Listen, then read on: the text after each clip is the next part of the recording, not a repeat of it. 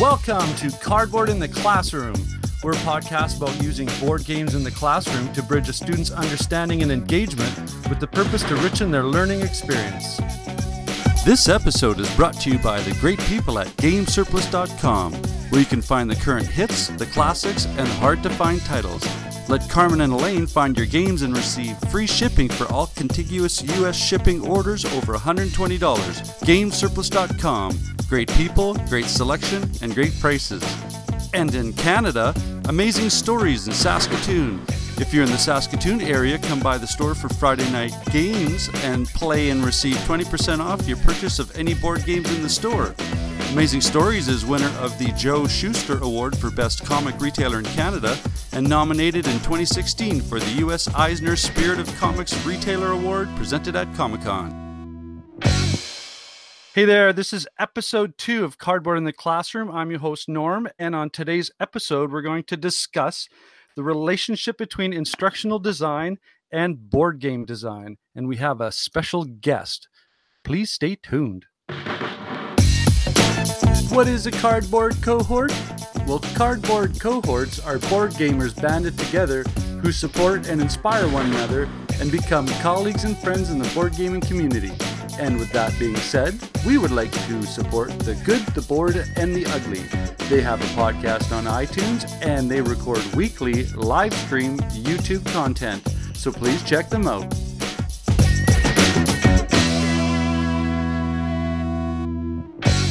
Welcome back. Cardboard in the Classroom, episode 2. The relationship between instructional design and board game design. And I am so fired up to have on this podcast a teacher and board game designer, Sen. Hey there, Norm. How are you? Good. Well, let's get this going. And we've taken care of that first part is to introduce yourself. But give us a bit of a bigger picture of who you are, by where you teach, what grade levels you teach, courses, so that we have a context. Okay. Hi, my name is Sen. I'm a college professor. I teach psychology and other subjects at Fanshawe College in London, Ontario, which is in southwestern Ontario, which is part of Canada. And I teach in a program for developmental service workers primarily. So I primarily teach students who become educational assistants in the classroom, who become care providers and support personnel in the community at places like Participation House, community care, living, those type of situations where adults with developmental disabilities are living as independently as possible in the community, all sorts of stuff like that. So that's where I teach. I want to, this is unexpected. I want to tip my hat to you and to all the people that you train, because I have a 13-year-old son who has Down syndrome. And if it was not for the amazing efforts by those individuals that support his development and his learning, I don't know what would happen. So kudos. I'm so impressed. Well, Thank you thank very you. much for what you do. Yeah, thank you for what you do, sir. All right, so we've got the background as an educator. Let's I used the expression before. Let's have this Venn diagram and see where it folds on itself. Give us if you could give us a game history, game design history, when you, like, your first ones or your first step into it, and then Sure.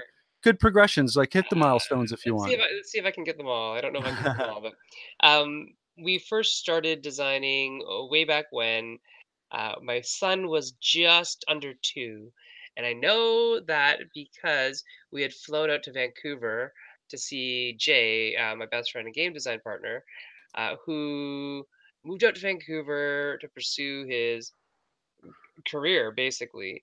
And because Ethan was an extra piece of um, human that we needed to take with us, we flew as late as we could, so that he was old as he could be when he would meet Uncle Jay, but that he was also as young as he could be to still get free, so a free flight. So he was just under 2, and that was 14 years ago.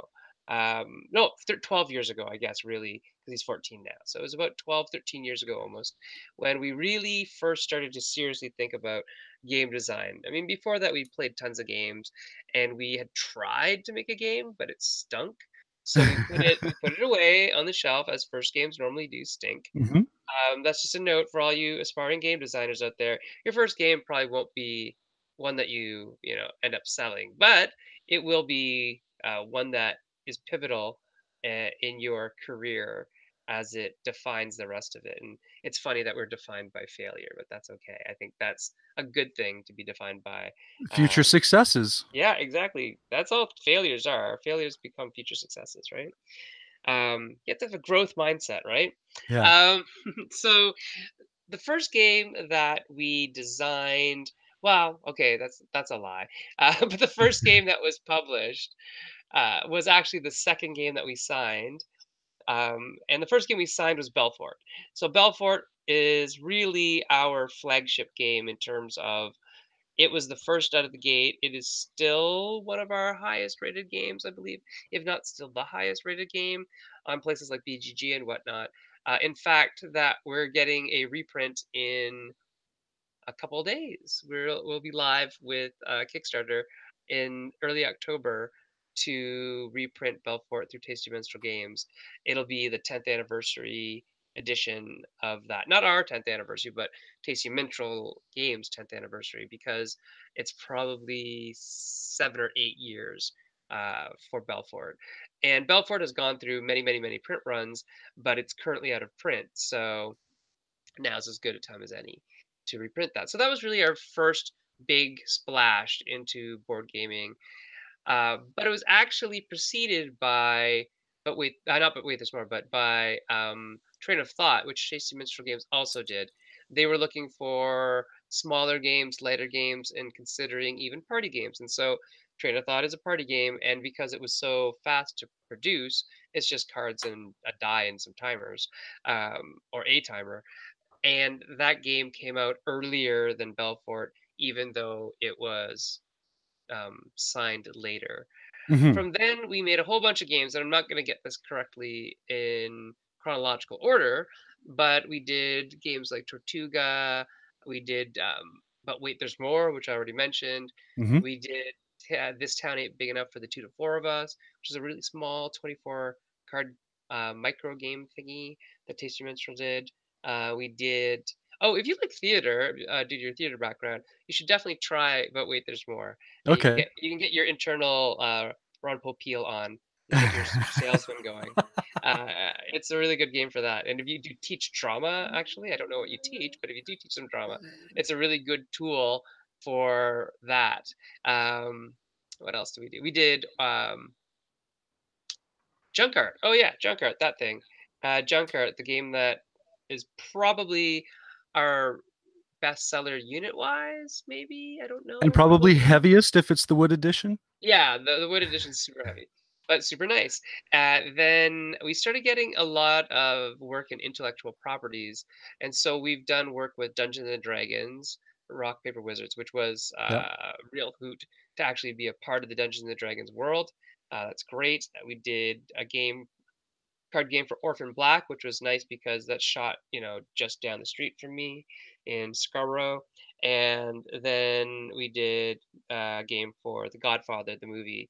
It came out before Eric Lang's Godfather. Another Canadian doing Godfather. Very, very interesting. And then we did some other work for other companies. So I do development work for WizKids and for everything Epic. So I've done games like Big Trouble in Little China. I wasn't the designer, but I was the developer on that. Metal Dawn, Who Should We Eat? So lots of different games have my Cool. fingerprints on them, even though my name's not on the box necessarily.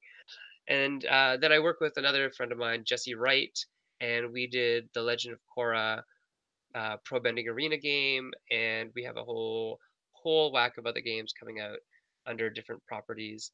And Jay and I just got back into designing stuff together, and we've got this amazing escape room in a box game coming out. I don't know when, but we're just finishing it right now, so it Fantastic. should come out soon. Because Jay had kids, and when he had kids late in life, and so and he had twins, So Oh, he was blessed slash cursed all at the same time with having kids late in life and all at once. And so he's sort of been out of the loop for a little while. So we're just really getting back into designing a new thing as opposed to curating and pruning the garden that is all our old games. And that's there's good. a bunch of other games that I just can't remember them, but they're there. Well, Oh yeah, like I just sent you a bunch of them actually. I sent that's them right. Thank you to very you. much, by the way. Rock, not Rock Paper Scissors, sorry. Tic Tac Moo. Tic Tac Moo is a game that I sent you guys. A two-player game. Oh, two-player games. I should say Akrotiri. I That's was one of, waiting for that one. yeah, That's my favorite. I know. That's our favorite game too. That's one of the. That's why I said, don't hate your first game because Akrotiri is based on our first game. It's not the exact mechanics that we used in the first game that we ever made. That was a piece of poop, but it is the spiritual successor, let's say. And I also sent you Djinn, which is a trick-taking card game that we made, and it's actually super, super cool. It's a trick-taking game where your tricks matter after, not Oh, just when you take nice. them, but the trick that you take matters later in the game because you're trying to collect stuff out of those tricks to make sets that allow you to win the game. Oh, okay. I just went on a tangent, so I'm just like, oh, I could just see how this could be deep. Yeah, it's not necessarily super deep, but it's actually really interesting. Well, at least I mean, I like it when there's interesting decisions. Doesn't necessarily Hmm. have to be deep, but just an interesting decision to make. Yeah. And then we've made some games with Mercury Games, a Canadian company. So Zombie Slam, which is this sort of quick reaction game that has this app that runs and tells you where the zombies are and where they're coming from. So that's pretty fun as well. So yeah, Oh, I think there's more, and there's definitely more to come. There's already a ton of games. I'm just looking at my desk saying, oh yeah, can't talk about that one, can't talk about yeah, that one. But one that I can talk about, for sure. actually, I can talk about two of them. Another Kickstarter coming up at the end of October will be for Mutants, which is a card game.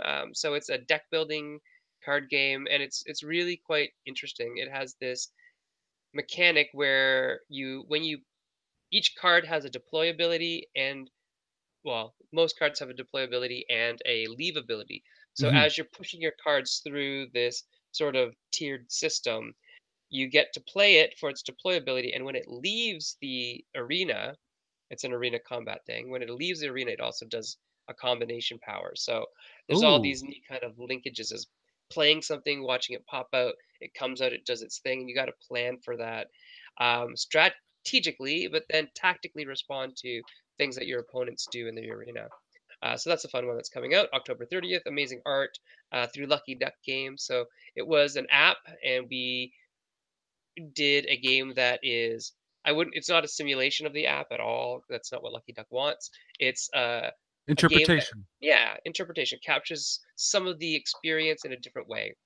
And then a game that's coming out to Kickstarter probably first quarter of 2019 will be Mind Management, which is a game by Jay and myself that is super interesting. It is a hidden movement game, um, and it's really cool. So you have to see it to believe it. It's that's how neat it is. It's based on a comic book by my friend and Jay's friend, best-selling New York Times author Matt Kint. It's his comic series called from Dark Horse called Mind Management, I'm gonna have and to do some yeah, research because this yeah, hidden movement, you just basically opened up my wallet. there you go. And it's being published by our good friend Daryl Andrews, who is just down the street in Kitchener Waterloo. So another great Canadian designer, and he is starting a publishing house called Maple Games. So very, very Canadian. And our game will be like I think the third or fourth game that they're doing. So Oh, that'll be super cool. wonderful. Yeah, Well, let's transition right into our topic, which is the relationship between instructional design and game design. And yeah. the first, well, the topic, huh? What strikes you about the topic? Because I mean, we're teachers. Once we see a statement or a theme, our brains kick into all the possibilities. So, what did Yeah. you see? What did you hear? Well, I really liked the idea of having a model. As a psychology professor, theories and models and things like that are very practical to me, and we use them all the time to look through the lens of model A or theory B when we're looking at human behavior and developmental. So it's really interesting to see that applied to not just instructional design, but how would we take this process and say use it to make a game? Can we use this process to make a game? Because there isn't as defined a process. It's more like this witch's brew, and we stir the cauldron and something comes out. So I'd like to see, can we proceduralize game design? And I know we can. And I know there's parts that are, Yep. um, but does this lens of the instructional design process, the ADDIE model of analyze, design, develop, implement, evaluate, does that coincide or correlate to how we take things to the tabletop in any way, shape, or form? And the answer is yes, it does.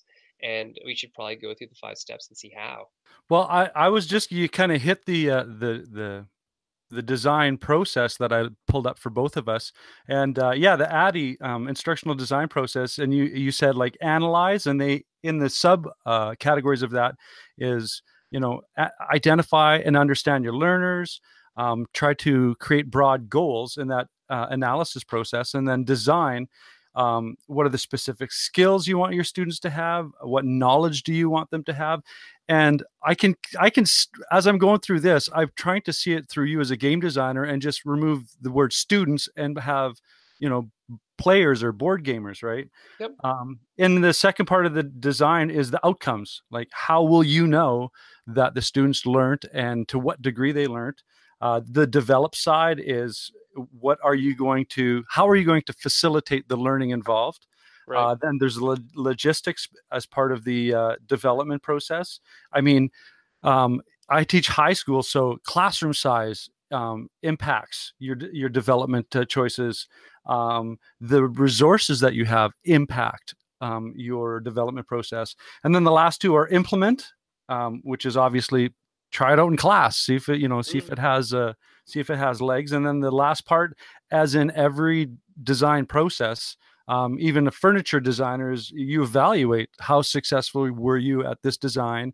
And much like we hear about game designers and playtesting, is what fixes need to be made before that design goes back to the beginning of this whole process again. So analyze, Mhm. design, develop, implement, evaluate. Yep. So from a game designer, what like you said, there's looking through the lens of this process, is this a suitable structure to start off with? Oh yeah, I really do think so. Like if you take out lesson plan and turn that into game, and if you turn learners into players or participants, you're going to have roughly the same 5 steps. We just don't necessarily call it those same five Hmm. steps.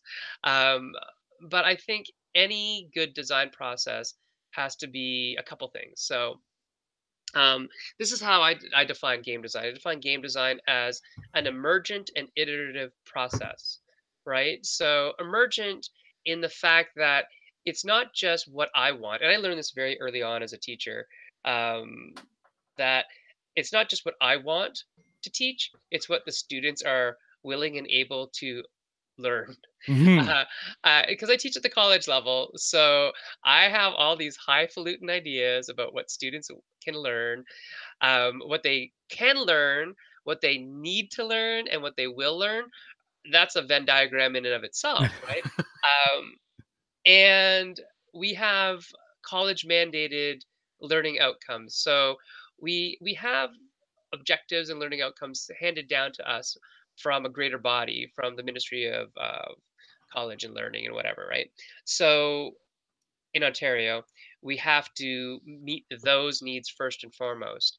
And how we do it, that is the big $1 million question, and why we get paid the big bucks. We don't, but you know what I mean. That without that design, that intelligent design of curricula, um, you're not going to get as good of an educational process as you will if you have some thought put behind it. Hmm. And so early on, I learned that I would rather have my students learn anything and something versus nothing. Yeah. And good design, good instructional design is the difference between learning something and learning nothing. Because just like with a good game, and you've seen it before when people disengage from your game and they lean back and they have their phone out. I mean, I can definitely tell when students do that as well.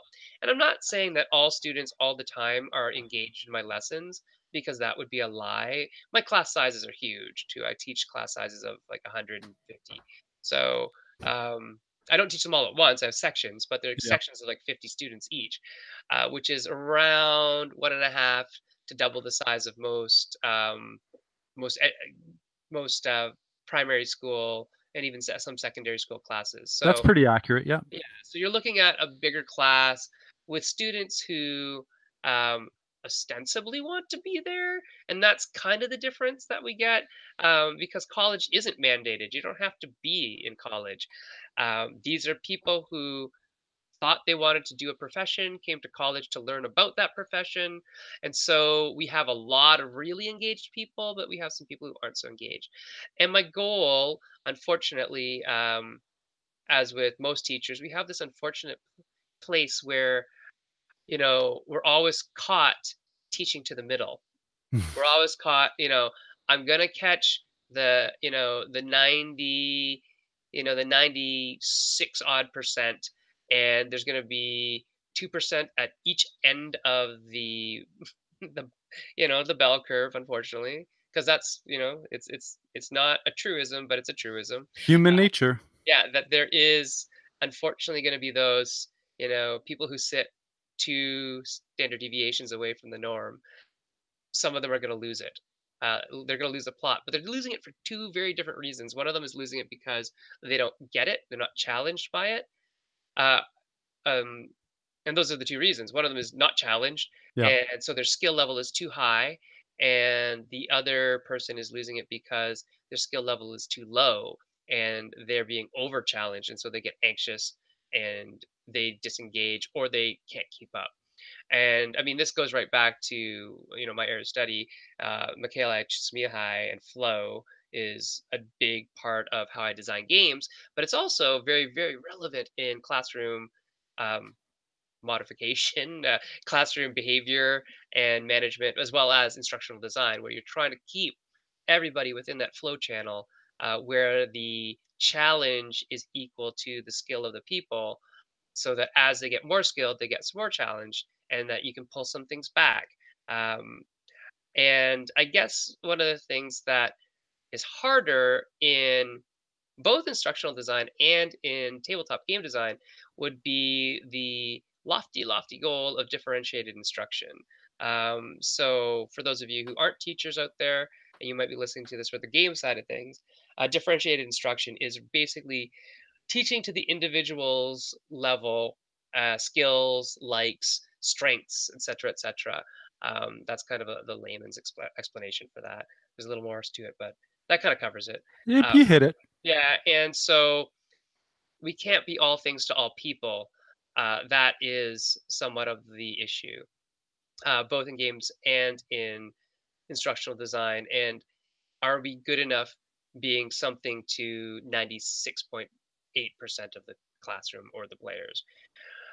And good instructional design can get us there. Good instructional design can get us to where we are meeting even more of the people.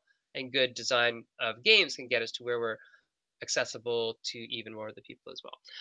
But if we start this process off with analyze, so in the instructional design process, the ADDIE process, analyze states, take a look at your learners and gather as much information on them as you can. So even though you think you can't do that with the game design process, you really can. And really, what you're looking for here is what types of players would like to play this game. And when we design a game, we design with a player psychograph in mind. So if you don't know what psychographics are, Google psychographics and Magic the Gathering, and you'll see that there are three main ones and a bunch of sub ones. I think there's like 6 in total now, of player types that play Magic the Gathering. And you'll find that those types kind of do extend across all games. Just like you can take a bunch of learners who you've never met before, and you can say, okay, there's some here because they want to be here. There's some here because their mom told them to be here. There's some here because they think it will be a good career, but they don't know yet. There are some here who are exploring. There are some here who just have to be somewhere. And then even within those, there's different motivations. There's some here who have a scholarship and need a good mark to maintain it. There's some here that are going to check out halfway during the semester because of mental health issues, and we just know some of them do. We don't know which ones, but some of them will. There's some here who have no income and are living a hand-to-mouth existence outside of the school. There are some here who are disabled, and we can't see it because it's an invisible disability. And so all those learners go into this big pot, and we stir it around and we try to figure out not only their learning goals, but from their learning styles, how we can then design something for them. And for games, it's the same way. You'll have an easier time with games in a way, I think, because you kind of do the if you like X, you'll like Y scenario, and you kind of tailor your games to those types of players, and then you test your games with those types of players. And while this is a little bit of confirmation bias, it's also in some ways good design because you are saying, you are my target audience. Do you like this game? If so, great. We've just hit the nail on the head. The next step of analysis in instructional design talks about broad goals. And we do that as well in game design, where we're saying, hey, what is the main thrust of this game? What is the interesting hook? What do we hope players get out of it? In fact, my metric, um, I use really weird broad metrics because I teach behavioral psychology a lot. And one of the things I look for is how do people behave when they play the game? What are they saying after the game? What are they saying between turns, between the games? What are they saying after the game is just finished and before the game starts? I look for that kind of behavioral stuff, and those become my metrics as opposed to, what did people score? Yeah. That's not as important to me, and I think that feedback really works as well in terms for instructional design. There are going to be some people who score amazing in your classes, and they just always kind of do. But that's not really a good test of your instructional design, is it? Because those people are the top end of the scale and they are going to score well in any class that they're in, whether they like it or not. And like I said, we do teach to the middle often, and we do want to capture that. But we want to take that really, my goal for anything is to take that, the median of the bell curve, and raise it just a little bit. So that everybody is kind of one step better than they were last time. Not a whole standard deviation, that's a lot of marks, but a little bit better than they were the last time they took a class. Improvement. Yeah, Yeah. that constant improvement thing is a good idea. Then we go on to the D part of it, I guess. Yep. Design, which is the actual making of the thing. And this is usually the longest part. Um, in but it's in the head, right? So a lot of Yeah. this is done in my head or on tables or paper or on a computer and not really shown to anybody. And that's the problem. You want to show things to people as soon as you can. With learning plans and instructional design stuff, I tend to be able to show that to other experts in the curriculum field that I'm studying or teaching and say, hey, what do you think of that? Do you think students would get something out of this? And so the specific skills and knowledge that they're wishing that we want them to obtain, um, the actual literal learning outcome that we're writing up. We call them, well, there's different things. So there's VLOs, which are vocational learning outcomes, and there's ESS, which are essential skills for that particular performance area. And we identify those and we write them down, and then we link them to assessment methods. And how we will assess can be anything, could be, a portfolio, could Yeah. be a single assessment, could be a exit test, could be a cumulative test, whatever it is. We design and then we say, okay, how are we going to know that we did our job? And that comes through assessing learning. In the game world, how will we assess whether or not we design something well? I guess that's going to be what our BGG rating is. In some ways, it is. But There's a whole lot before, of people that are twitching about the BGG rating. yeah, and it's a decent metric, but again, you have to analyze the Yeah. players. Who is going to actually spend the time to rate a game? Not everybody. Like not 100% of gamers. Definitely, it's a smaller subset than you'd think. So I don't know, Norm. Do you think I'm a big game nerd? I would say just looking over your shoulder and seeing boxes of stacked games with shrink wrap on them still. Yes, I could Yes. probably confirm that. Do you think that I rate every game that I've played? Not a chance because I maybe 15% Yeah, because I I'd just rather don't have play. time. Yeah, I just don't have time, and it's a little bit of a sticky subject as being a designer and rating other people's games. So, on that note, I don't do it. And even when I did do it, I didn't really like to do it. I thought, oh, you know what? I'm supplying data to the data gods. I'm sacrificing information for the betterment of humankind. And in the end, does it do that? I don't know. I think the hotness is this weird thing, and the rating system is a weird thing where only the highest things continually show up and get rated. And so you see this paucity of data at one end, and you see this overabundance of data at another end that really skews things. And so, if you want to get into statistical analysis, they're doing a Bayesian statistics analysis method, but there's some faults with that we don't need to go into on this show. No, no. But if you ever want to have a talk about that, it'd be Well, interesting. when you're talking about assessing the learning part, would that be necessarily the play testing? Yeah, Yeah, yeah. And so I think in the design of the ADDIE process, it's a little bit not backwards, but we have to do a little more testing, I guess, in game design, because it's a packaged product that until the advent of the internet really didn't have the opportunity for a do-over. yeah, Whereas if you're like me, Norm, every semester you're tinkering with the oh, same courses that you've tinkered with for the last 10 years, yeah, even though you know how to teach it like the back of your hand. You're like, it's just not good enough. I'm not getting those two students. I'm not hitting yeah. that everybody. How can I hit everybody? And so you keep trying to tinker, and usually it makes the thing better, which is great. Or you come up with, you went to a seminar, and you went to a seminar or a PD event that was about using clickers or something, and you Yeah. say, oh man, that would make my classroom so engaging. Let's do that. And so you add and change.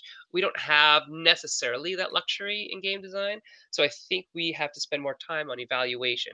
So the stuff you're talking about is that evaluation process, but I would stick that earlier on in the design process. I think it's essential, to design. When I said that game design is it's emergent and iterative, that's that iterative part that I'm talking about, and the Yeah. emergence as well, because it never is exactly like what I think it is in my head. I Well, have all and these great ideas in my yeah, head, but it's like I think Patton said, no plan survives contact with the enemy. exactly. It's the Because same thing. for my lessons where I think about a unit or a lesson and I think, oh, this is gold, and then I'll teach it and it'll be a good lesson. But then when I ask for feedback, I will get feedback related to perspectives that I had not even considered. Right? Because we're egocentric, Yeah, right? We still, and even I'm as I'm mature as we appreciative are, of it yeah, too. of course, we have to be open to that, and that's probably the biggest skill you can have as a game designer is the ability to take feedback without taking it personally, right? Because it's not about you, and it's not about you even as a teacher. It's actually just about that class or that course, and Or it's like, the oh, students, yeah, and it really isn't about you at all. It's about the students. yeah. Um, I came to this realization once. I said, you know what? My job actually isn't done until a student understands the thing I'm supposed to be teaching them. And if they aren't, that's kind of on me and Yeah. kind of on the lesson as well. And so I used to get angry when I was a young teacher, I used to get kind of angry when students wouldn't understand stuff because it'd be like, "Oh, I spent so much time thinking about how to make this so accessible to everybody that can't possibly be wrong, right?" Yeah. And it's interesting, even just to reflect on this and think about that. By the way, teaching is a hugely reflective process. So is game design. If you aren't reflecting as a designer or a teacher, y'all are doing something wrong. So get Or you're in the started. wrong profession. Yeah, you need to reflect and be humble and understand that you can make mistakes, and those mistakes actually have a big effect. Here's Um, before you continue, yeah, here's a question that I have. As a teacher, my one of my goals, I mean, once I've done my work and I've created this lesson and I've created the content, I start to think that my job as a teacher is now not to get in the way of the learning, yeah, a great because way to do it. I've done my job. I've done my due diligence to the instructional design that now I'm not teaching, I'm facilitating, and I have to allow the students the time to absorb and process and synthesize the information, and not, not be beside them going, "Okay, come on, you should have this by now. Let's move on to the next thing." Yeah. Um, that looks like the develop part of the ADDIE model where you have facilitation logistics, right? So your lesson plan is technically separate than your strategies of how you're going to implement that plan and how you will facilitate students learning as the process describes. Um, in game design, we don't really have that so much. We have a rule book. There is actually a whole lot of stuff that you can do to do that, though. How do you Mhm. facilitate a player learning the rules and playing the game better?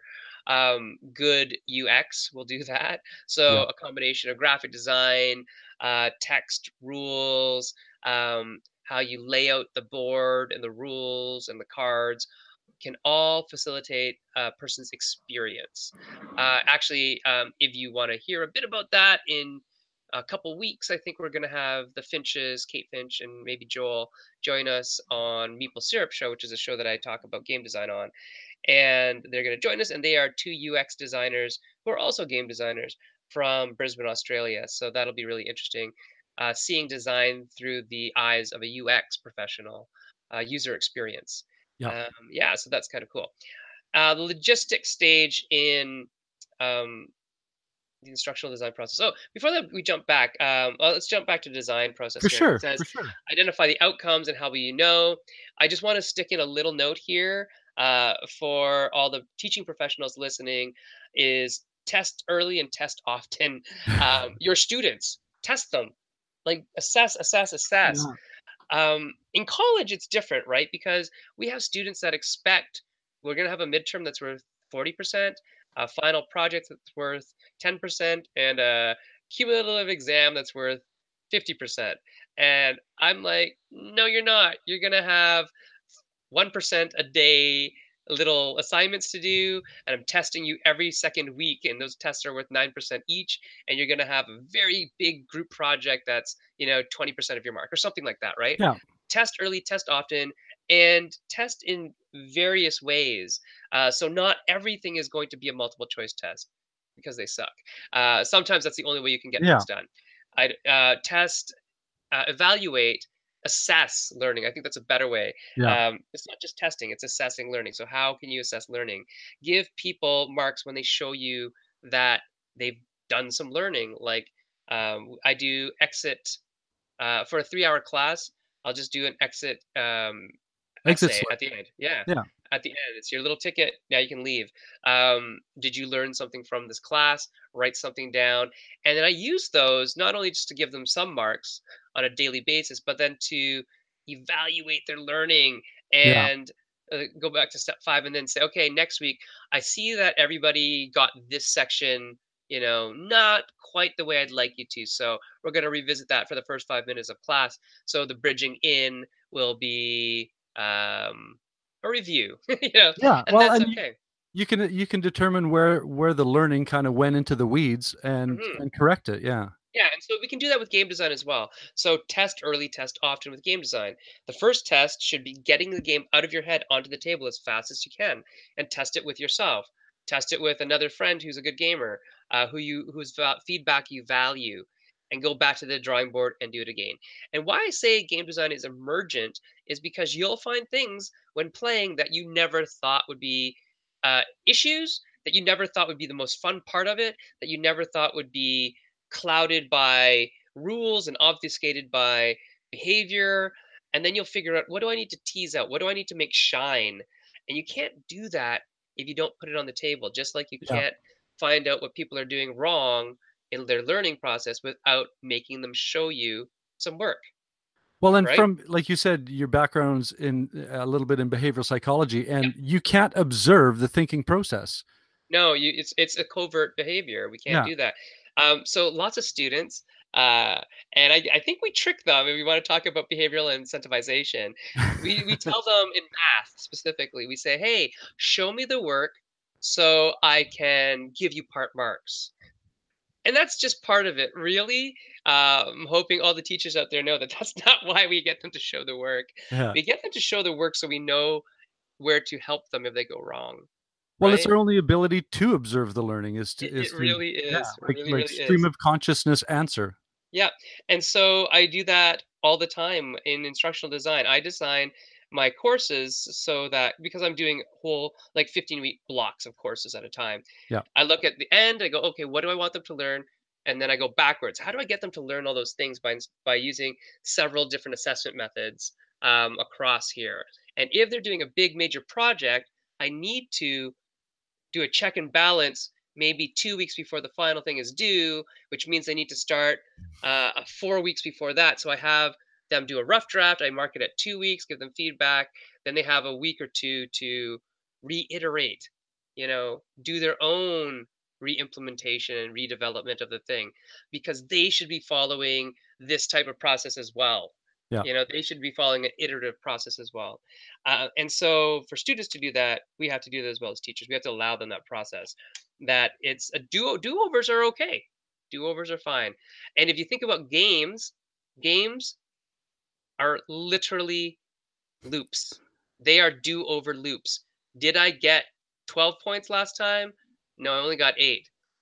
I I think I can was get more the next time. I was waiting for it to come to this because it's that's how I learn to become a better player at certain games is assess. If I just finished this, now where were my failures? Where were my misunderstandings? Now let's go back and redo this exam, I guess. hmm And it's really interesting.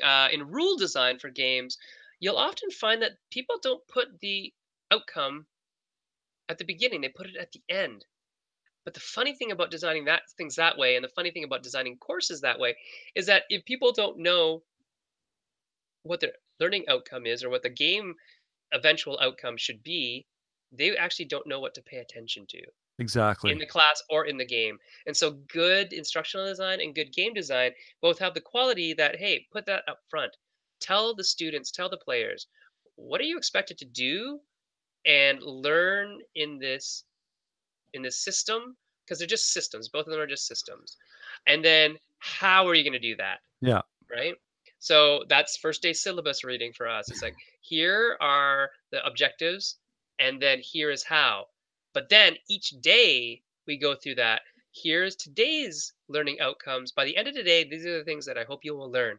Here's how we're going to teach you, and here's how we're going to assess that learning just in today, right? Yeah. So good instructional design does follow the same loop as good game design, or vice versa. Um, and that loop that we're talking about really is just a behavioral loop. It's input the behavior, output the thing that you want. And I mean, if we're going to talk about behavior incentivization, this is where it all comes to the crux. Students work for marks, and they hopefully get their learning objectives met while getting marks, Yeah. right? Games are people work for victory points, and I hope they have fun or are engaged while they're gaining those victory points. They're just going on a loop cycle. If you really want to boil things down, that is what's happening both in a classroom and at the game table. You are literally in a behavioral loop with an output input method. It's operant conditioning all the way through in a lot of ways, right? Put the Um, mouse in the maze. yeah. Let's see what else is there. So instructional strategies. I just taught a class on Vygotsky yesterday. So I mean, this kind of fits well into that, like zone of proximal Yeah, development and scaffolding and all that kind of stuff. That's what we're talking about in that third stage of development a little bit. And we need to develop that for our game players as well. So one thing we're doing in this one game that I'm working on right now that I can't tell you the name of, because then some major motion picture studio would come and send an assassin after me or something. or here's But a cease and desist letter before we're yeah, done the podcast. well, it won't be a cease and desist because they want the game done. It's more, hey, you can't talk about that. Yeah, But in the game, anyways, we teach the players how to play the game in the first little bit of the game, if you get my drift. Right? absolutely. Yeah, We are absolutely. creating a methodology of play through almost a tutorial. In not in the rules, it's actually as you're playing, these things are happening that will teach you, oh, that's exactly what you want to do. And they teach you that through behavioral operant conditioning. Like Hmm. you did something right, you get the reward. Now move on. Yeah, You now know how to do that. And the next thing you did this thing right, you get this little reward. Great. yeah, Now you know how to do that. And then that facilitation means I can leave you to play. I don't have to hold your hand this whole way through. And really, when you talked about how you view teaching and that you're creating an environment for learning that you facilitate the first couple steps, and then after that, it's up to the student to do some work to learn the rest of it. That's exactly what a classroom should be, yeah, and exactly what a game should be. They don't want to be. It doesn't need to be on rails, and it doesn't need to be handheld through the whole thing. And people should be allowed to make choices that they want to make, allowed to fail yeah. at those choices, to experiment within this system to see what works, what doesn't, what gets them points, what doesn't. And it's only through good facilitation at the beginning that we can let people do that, right? Yeah, absolutely. I've always wanted my teaching methodology to be, as I said before, like a guide on the side, and As just opposed to the sage on the stage, right? yeah, and allow them. I mean, watch them, go through whatever thinking process, and there's most of the time I can already predict that they're going to come to a dead end, but I'm thinking they need to experience that in order to back up and go, okay, where did we take a left when we should have made a right? And Yes. I will sit back and wait and be as patient as I can. And I think that's a lot of the instructional design is you can't you can't control the way people interpret your your lesson plans, so you have to be patient to see how each learning style is going to input or allow that lesson to use the term MIDI, right? Like a Yeah. MIDI cable. How is it going to connect? Are all the pins going to connect? Are half the pins going to connect? So, Hmm. and that's to me, that's where I get antsy because I'm thinking, I want you to get there so I can step in, but then I have Oh, to allow you to get there before I step in, right? yeah, Yeah. it's the same with a game design where you're testing a game. You just want to be there. But the best test of a game is literally that blind play test, where you get the players to play just from the rules that they've read and all the stuff they can interpret on the board game. And this is where UX and graphic design comes into play. Your game should teach itself. Right? Yes. You aren't in the box, right? And similarly, your course should be able to have some parts where the students can go do their own learning. Because, as Vygotsky would say, people don't learn well when they're given everything and left to their own devices, and people don't learn well when they're taught everything and are, hovered over. So it's that kind of fine line between having that the person who's gone before pull a little and then the class follow a little and explore that proximal difference, that space that is the proximal development zone by themselves with your assistance. And you come in and you kind of say, oh no, hey, Yeah. where do you think you went wrong there, when you see something going wrong, as opposed to saying this is what you must do and this is what you must do and this is what you must do.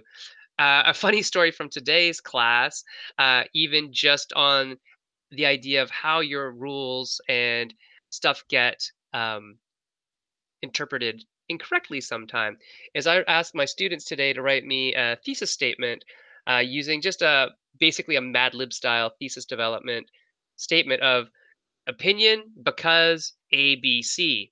And Hmm. then I said after that, and I also want you to submit through your ePortfolio, submit 3 sources in APA format that you might be using for this paper that you're writing. It's just a 500 word paper, persuasive or exposition on a particular area of study. And there's a couple students who go, well, what? How can I cite in my thesis statement? Because they just see I need sources, and they think they had to do parenthetic citation within the thesis statement. I said, no, no, no, no, no, no, no. Where are we going wrong here? Yeah. Uh, and that's another big lesson I learned maybe a couple years after I started teaching was, oh, it's not all about me. A lot of this is actually about the students, right? It's all about the students. Don't let me fool Yeah. you there. It's all about the students. And if you didn't correctly translate information, you done something wrong. But Yeah. that's okay because you can change that. Don't say, "Well, don't you understand?" Just say, "Okay, here's how. This is what's supposed to happen. Does that help you? Do you understand now? Is that okay?" Right? Take the time to actually listen to your students and not get mad when they have questions. Like that's your job, dude. Like your job is to answer these questions, right? But pride gets in the way sometimes. It totally does. And so one of the life mantras that I've adopted since starting teaching, because I wasn't a teacher always, I was a clinical therapist before, is it's assume no malice. That my students are there for a reason. They want to be there. They might be having a bad day, but it's not about me. Yeah. And though I pour sweat and blood and tears into my lessons, I literally do. Um, it's still not about me. It's still about them. Yeah. And the same thing with the game design stuff, right? You know, your ego, you got to check it at the door when you're designing a game and be really open to feedback because who knows, they might have just solved the problem. But if you go, no, my design's faultless and perfect and all Oh this stuff, yeah. you're an idiot. You don't have you ever designed a game? Let me tell you about all the games I've designed. That's why my game is awesome. You will find yourself without people wanting to play your games because they're like, I'm not going to play for that d bag anymore. Yeah. And B, you're going to find yourself in a place where you're not able to get what you really need, which is feedback. To develop a good game, you need feedback. A good game cannot be developed in a vacuum. I think you can make a game, Yeah. but it's not going to be that good. Or the Here's chances of it being good are very poor. to push this on a tangent maybe. Yeah. Um it just prompted in my head when I had an intern. She asked me what's the most important thing involved or connected to teaching, and I just stopped and I put down all this stuff. I said the most important thing about teaching has nothing to do with teaching. It is the relationship. Oh yeah, That's the more 100%. and so with that perspective, how put those glasses on the game designer is that relationship with the player just as important as the relationship established with the teacher and a student?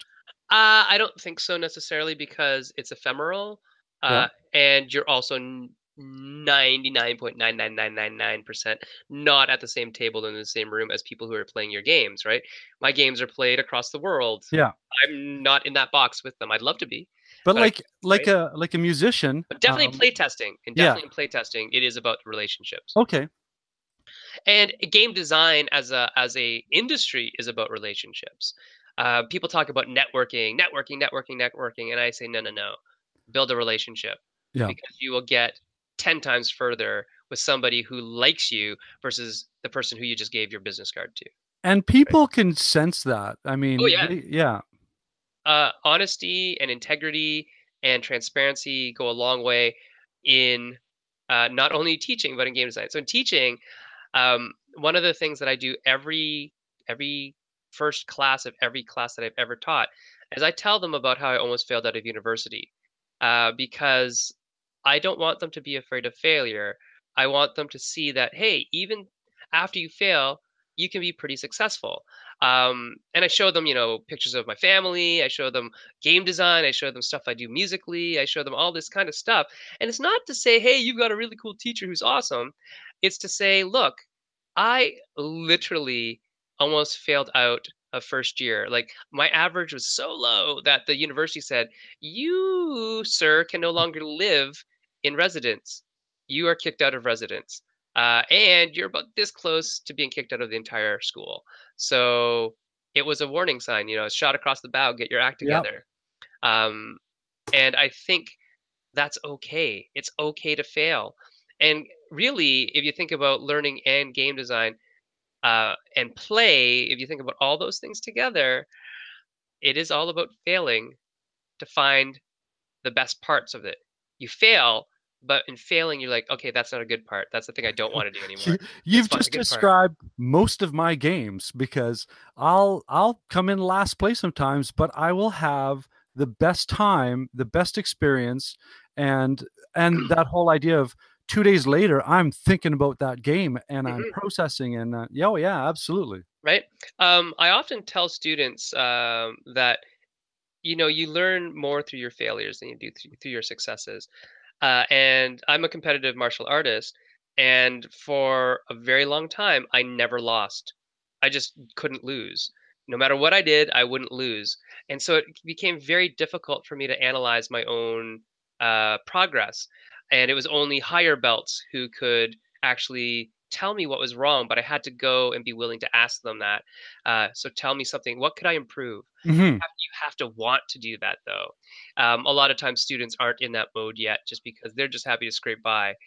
Because it's not just one thing; they have 9 classes or something like that, right? So anyway, let's look at this thing again. So implement, try out the lesson plan with units or student. Yeah, so implement and evaluate. That is really and develop.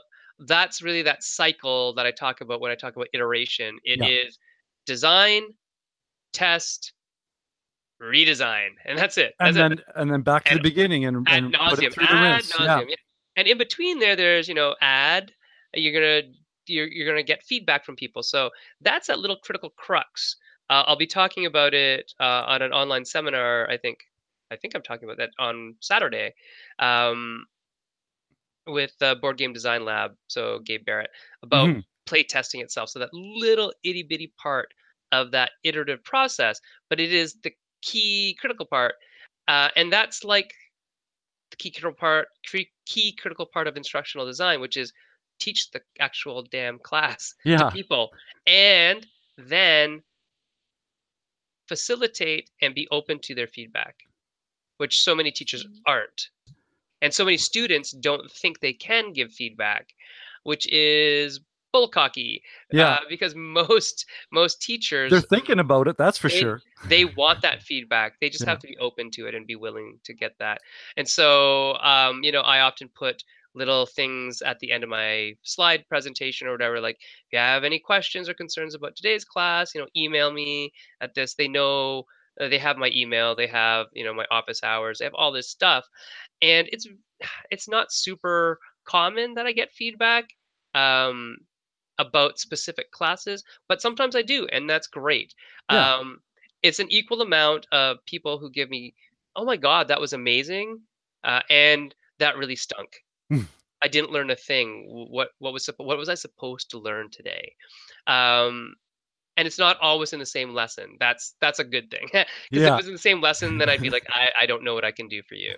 But usually, it's that kind of thing where, oh, I also was having trouble with that. I also didn't know how I was going to teach you that thing, and apparently I didn't do very well. Or it might be I actually am super transparent with students. I'll say, like, this is the first time I'm trying this particular way of teaching you. So you let me know at the end. Did you learn the thing that I'm listing here as the outcome, right? Yeah. I hold myself very much beholden to the learning outcomes and things like that in terms of my responsibility as the teacher to get that through to the students. Did you learn that? Did I do my part? And a lot of times that will get more feedback than just the general, Yeah. hey, Or be give me specific feedback. and go, what learning style did I not spend enough time with? Yeah, yeah. And a lot of the times, I mean, I teach French immersion students, and they are typically, the AP advanced students. Hmm. And I'm, like you said, when we're doing a project, I will tell them at any stage, if you see a better idea or a better way to get this outcome, then tell me, Hmm. because I can't think of everything. Yep, And these are just the ways I know. yeah, And I even do that on tests. Like I'll say, hey, I don't take up tests in classrooms because that just leaves me open to all sorts of debate, which is something I'm not inviting, particularly on a test front. Not from a whole class, not 50 against one, right? yeah. It's just that's not a fair room to discuss things in. But I say, if you have a question about your test results, set up an appointment. It has to mean something to you. It can't be just I'm fighting for marks. It's like I really don't believe that this was fairly done, assessed. Yeah. And then we'll have a talk. And if I agree, I'll change marks for everybody in the class based on your feedback. So you should do this. And the validity of that feedback too. Yeah, right. Yeah. It's like, well, somebody comes up and they say, "Hey, I didn't really get this question," and then because I can pull out all the stats, and I say, "Oh, okay. Oh, you know what? 50% of the class really did poorly on this thing. Maybe I'll just wipe that question out." I take Or the whole question out or and I go back reword it and for the next review year. it. Yeah, yeah. Oh And yeah, for review. sure. I'd Yeah. review it in the class as well. But I won't do that for the whole test because it's just and with the whole class there at once. And you I'll have do a it for curriculum to get through. specific things. Yes, which is very different than game design. Game design, Yeah. we don't have a curriculum to get through, but we're But you also have not there to. publishers. Yeah, yeah. We do have time frames. We Yeah. do have limitations to what we can do, but we have to make room for that feedback process in game design. Like, it's one of the things that you'll notice over the last couple of years. So when Kickstarter first started, I want to say, 5 years ago, 6 years ago, when Kickstarter first started, and maybe into even the last couple of years, you will see that there are games that have come out which look great but are horrific because they haven't done their due diligence in the design process. So Exactly. in that design, develop, implement, evaluate, they didn't do it enough. And so you get these half-baked products coming out that didn't have enough development time. Yeah. And now you'll see that there's a lot more publishers searching for third-party developers because while they might not have the wherewithal to do it themselves, or they're like a single designer, they're looking for people outside to give them their opinions to get that information. And the other thing about that's important is that you have to recognize that if you're playtesting and you playtest with the same group all the time, that is a very small pool of data, right? And Yes. that you need to broaden that just a little bit, get outside that a little bit, have differentiated players, Yeah. right? Play styles, different understandings, different play groups, because all those dynamics matter, right? That's funny because even just today I had some students working on a project, and they asked me, well, how many examples or how many related events should I put to this? And I said, okay, your phone, your GPS. What's the minimum amount of satellites for that thing to know where you are? 3. And I'm like, okay, then let's use that metaphor. For me to understand that you know where you are and what you're talking about, how many examples do I need? And they, oh, okay, 3. And I said, now, if you want to be even more detailed and even more extravagant in describing this and this GPS location, the more satellites you have or the more resources you have, the better I will be able to interpret your understanding of the. And all of a sudden, that light bulb just went off, and they just looked at me and went, "Okay, stop talking now. I Yeah. get it." I need to work. I need to find those Yeah, 5 sources for you now, right? yeah, Exactly. And I think we have to go through all those steps to make a good instruction set. So let's take a look at these. Implement, try out, or plan your unit with the students. Yep, that's great. And then evaluate. Were you successful? Did your students learn? Did they have fun doing it?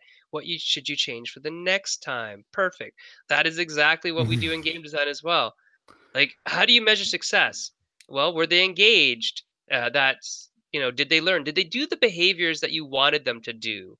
And so, again, being a behavioral science kind of person, I look at the behaviors. Did they do? And behaviors are lots of things. They're not just those subtle body language cues, but I'm also talking about in-game behaviors. Like, did they buy the cards that we thought were the most powerful cards?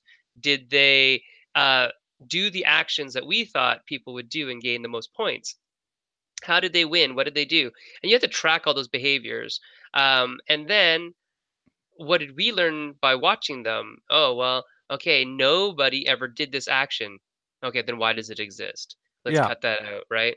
Nobody learned this. Okay, well, is it important? If not, cut it out. If it is important, okay, we might need to give some more time to it.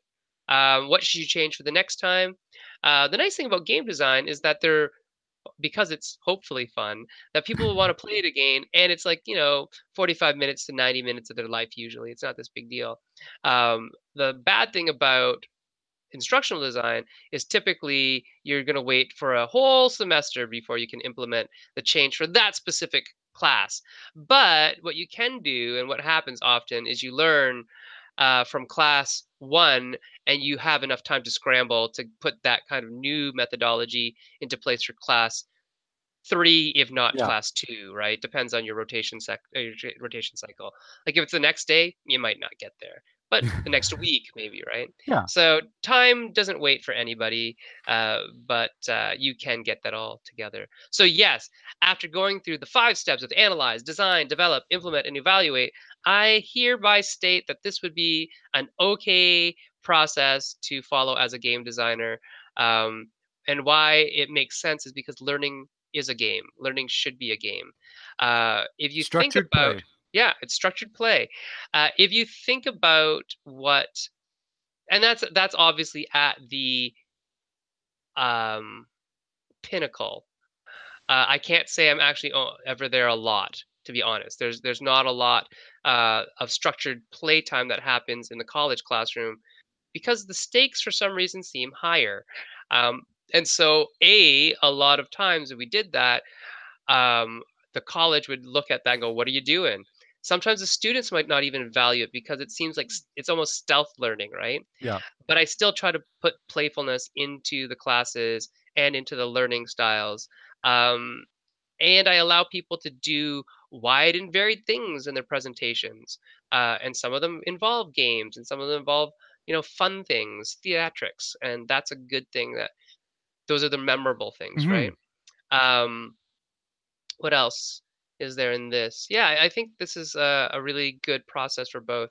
Oh, but what I was saying about learning is really just and games are really just these loops of behavior that we do, and it's the same idea that we're trying to do a behavior and get a reward, do a behavior, get a reward, do a behavior, get a reward. And you can see where my psychological bent is as well, Well, operant conditioning and whatnot. yeah. But that's how we learn, uh, and that's actually how we play as well. Play isn't isn't functionless, and it would be a very big misguided notion to think that play isn't guided, or play doesn't have a Or guide. purposeless. Yeah, or yeah, that play has a purpose. It always has a purpose. Whether you think it does or not, Yeah. that's your fault, really.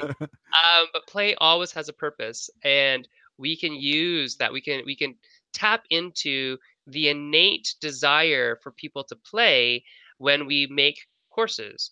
And then that should be actually the express goal when you're making a game, of course. But this process that we've looked at today, um, the ADDIE process, I think it could be design of games as well. So yeah, I don't think it's wrong. I think the Venn diagram is quite an overlap, and the more you reflect on it, the more you'll hopefully see that. Oh yeah, it's very similar, very similar. Well, I think we've got this process identified, and as you said, we've put the stamp of approval on it. I'm very excited to get to the next phase because Sure. it's always something I wanted to do because I'm such a huge fan. When I was younger, inside the actor studio and the Pivot questionnaire. Hmm. So I've modified it to work with our topic. And I'm just going to give them to you, and we'll do short answers. And let's see how surprised you can be by some stream of consciousness responses here. So, question number one: what is your favorite game mechanism? Oh, that's a good one. My favorite game mechanism. would probably be, oh, Don't think too much. well, I'm gonna say that it's probably not necessarily a mechanism, but it's part of a mechanism. Or So system. yeah, I like games where, oh, it's actually smaller than that. I like games where you have a pivot. Okay. Um, oh, this is amazing. Okay, so you're a fellow Canadian, so you will understand when I say I like games where there's a TSN turning point, Absolutely. I right? totally understand that one. So I Like the design Rough Riders having one too many players on the field. right. I live for those moments in games where you have to make that critical decision that will affect the rest of the game. As now, I'm going to turn my strategy towards this. High stakes, high reward. Yeah. So I like that. I like All that kind right. of stuff. Number two, what is your least favorite game mechanism? Oh, anything where people aren't playing. So if you make a game where a person's options on a turn are to pass or do nothing, like passing is basically doing nothing. That's not an option. Don't make that an option. Or waiting or anything like that. Um, Not making decisions. That any game that has these things where you're really not making decisions, I let's follow that agree out. wholeheartedly. My ADD brain goes off the rails. Yeah, let's get rid of that kind of stuff. Now, um, that doesn't mean that there aren't good games that have things like player elimination or games where you have to sit and think. That's okay. Yeah. I'm saying, is it useful time off? And just passing because you have no better options. Well, that's just bad game design. The game designer should give you better options, All right. right? Number three, what engages you as a designer? Uh, More and more, it's story. Story engages me as a designer. I want to tell good stories through the games. I don't necessarily want the players to have to tell good stories, but I do like that as well as a theatrical person myself. I enjoy it when people are telling stories, but I want the games to be an arc, have a narrative arc to them, where you're not just rinse, wash, and repeat the same thing over and over. Okay. Number four, what turns you off about game design or the gaming hobby? Not the game design part because that is my savior. That's my psychological refuge is getting ideas out of my head. Um, but what turns me off about the hobby is, as of late, just bringing some things to light in terms of sexual harassment and that kind of stuff. That there's still a long way to go for our hobby to be inclusive. Hmm. And to those people who say, well, you're not being very inclusive of people with other ideas, well, if their ideas have anything to do with hatred of other people based on race, color, sexual orientation, gender, Yeah. uh, they can go somewhere else. Yeah. That's fine. I can be intolerant of them. I'm okay with that. Okay. I quite agree. All right. So number five, now number five is the question that I don't think I have to change because in the Pivo questionnaire is what is your favorite curse word? So I'm going to change that to what is your favorite take that mechanism because that provokes curse words. Okay, good. Um, that's an interesting thing. So Or are you appreciative of the take oh, that mechanism? I like a good take that game. I like a good game where you can get it up in somebody's grill. I actually like we Jesse and I particularly and one other guy that I co-design with, we actually pretty much specialize in two-player combat games. That's what we've ended up making a whole lot of. And so they're definitely confrontational in your face, doing damage to each other. Uh, but I'll have to say my favorite thing. So if you understand Magic, I am a blue player. My goal is to make you play the way I want you to play and dominate by disallowing you to do the things that you want to do and forcing you to do the things that I want to do. So my favorite take that mechanics would be control. I like controlling other people. Do you for a second there? I just had flashbacks of passive aggressive behavior from my parents. Well, no, I'm pretty darn aggressive when it's that. All right, number six. I had so much fun kind of manipulating this one. What sound or noise related to board gaming do you like? Oh man. Um, the sound that is my absolute favorite sound in board gaming is the clip on the packages in Sheriff of Nottingham. I have not played that, so I'm not familiar. Okay, so let me explain. In Sheriff of Nottingham, you have these little packages, and Yeah. they have these little cam clip style things. They're just little plastic clips that when you close the bag, game on. Like you, Okay. what the? Do you understand the Oh, premise behind absolutely. Sheriff of? I know Right, I've seen the game played, right. and So now I in, know exactly what you're right. talking So in about. Sheriff of Nottingham, you don't start telling people anything about what's in the package or trying to pass them to the sheriff until the clip is closed. And the clip has this amazing auditory and tactile feel to it that when it clips and you press it down, your brain automatically switches into I'm going to lie my face off mode, or I I'm going was to tell the just truth with, but assume that I'm lying, right? That kind of thing. You had mentioned that you had a background in drama, and right away I thought that's the sound of a clapperboard. Yeah, yeah. Action, right? Yeah, Yeah, action. Yeah. absolutely. And so that to me is an amazing sound. Another sound that I love is Liar's Dice because 30 dice in six dice cups being rolled simultaneously and slammed on the table is amazing because as soon as that sound stops, the lying starts, All right? right. Yes, absolutely. Okay. Apparently, I like lying a lot.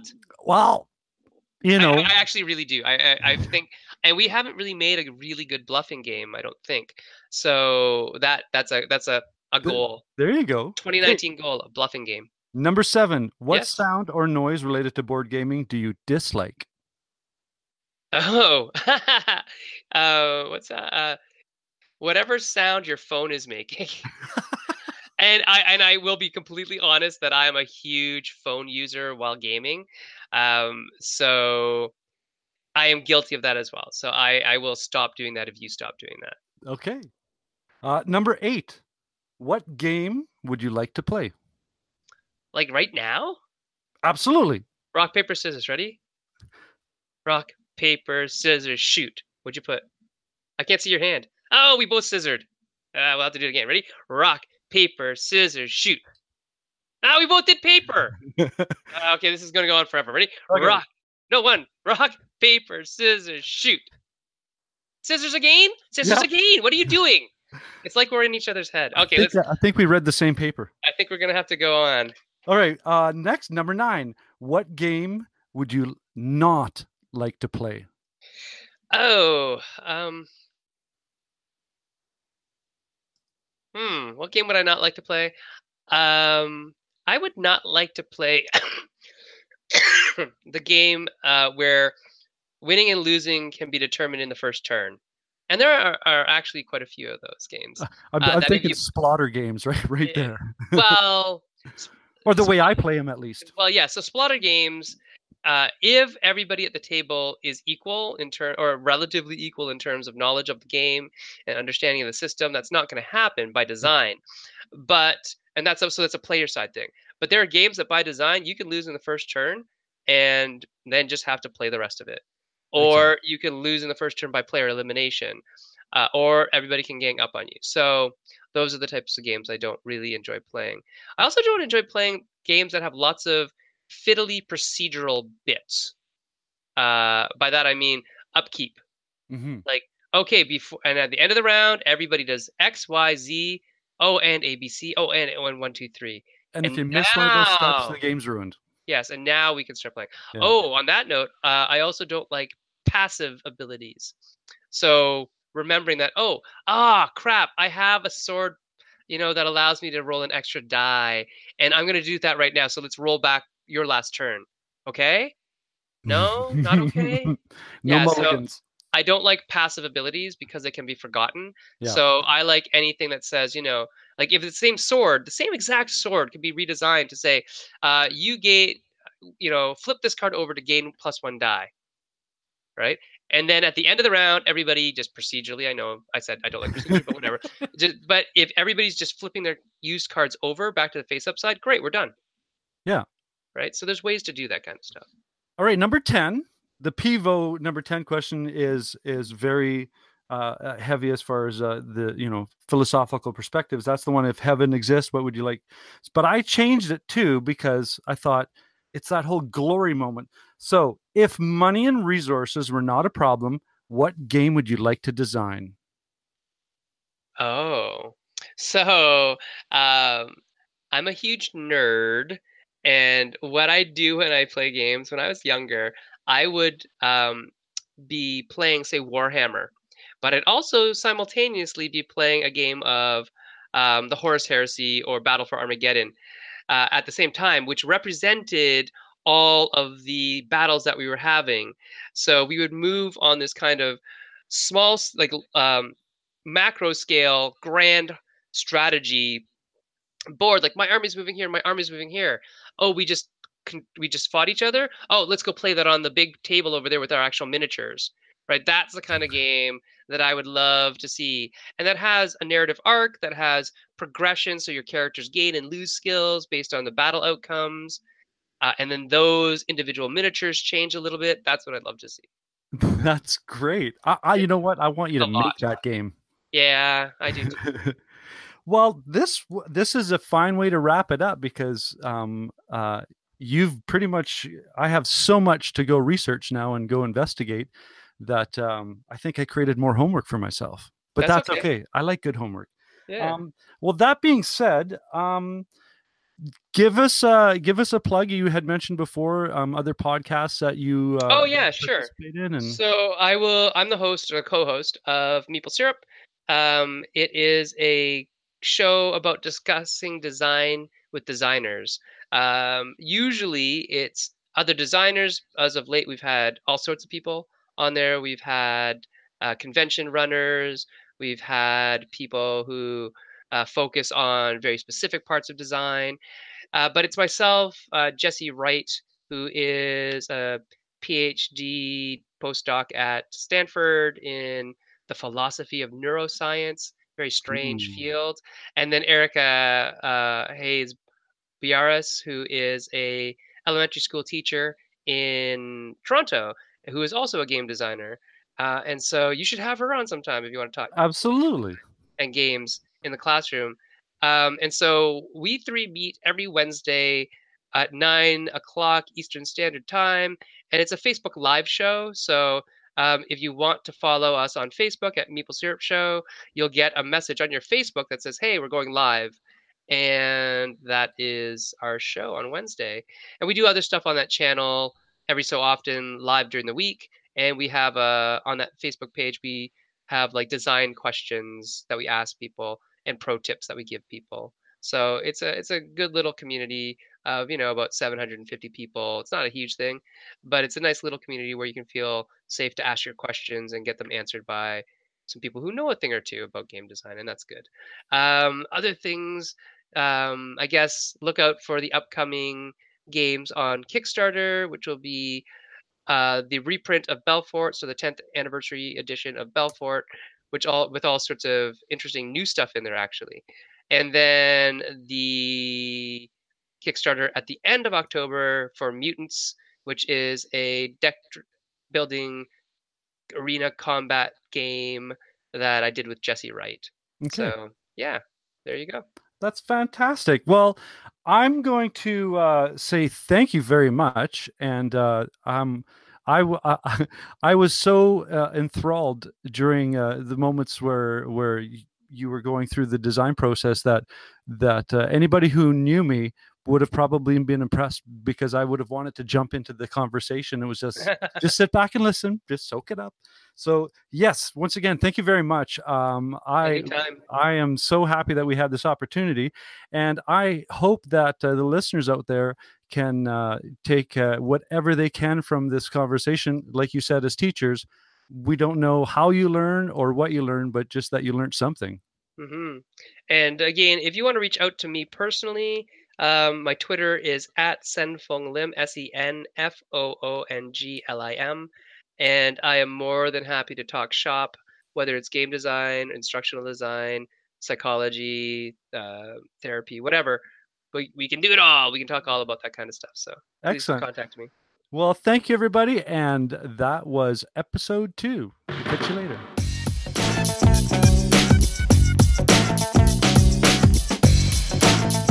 We are Bridge City Board Gamers, and you can find us on YouTube. You can follow us on Twitter at BC Board Gamers. Our Facebook page is Saskatoon Tabletop Games Community, and on Board Game Geek, Guild number 3039.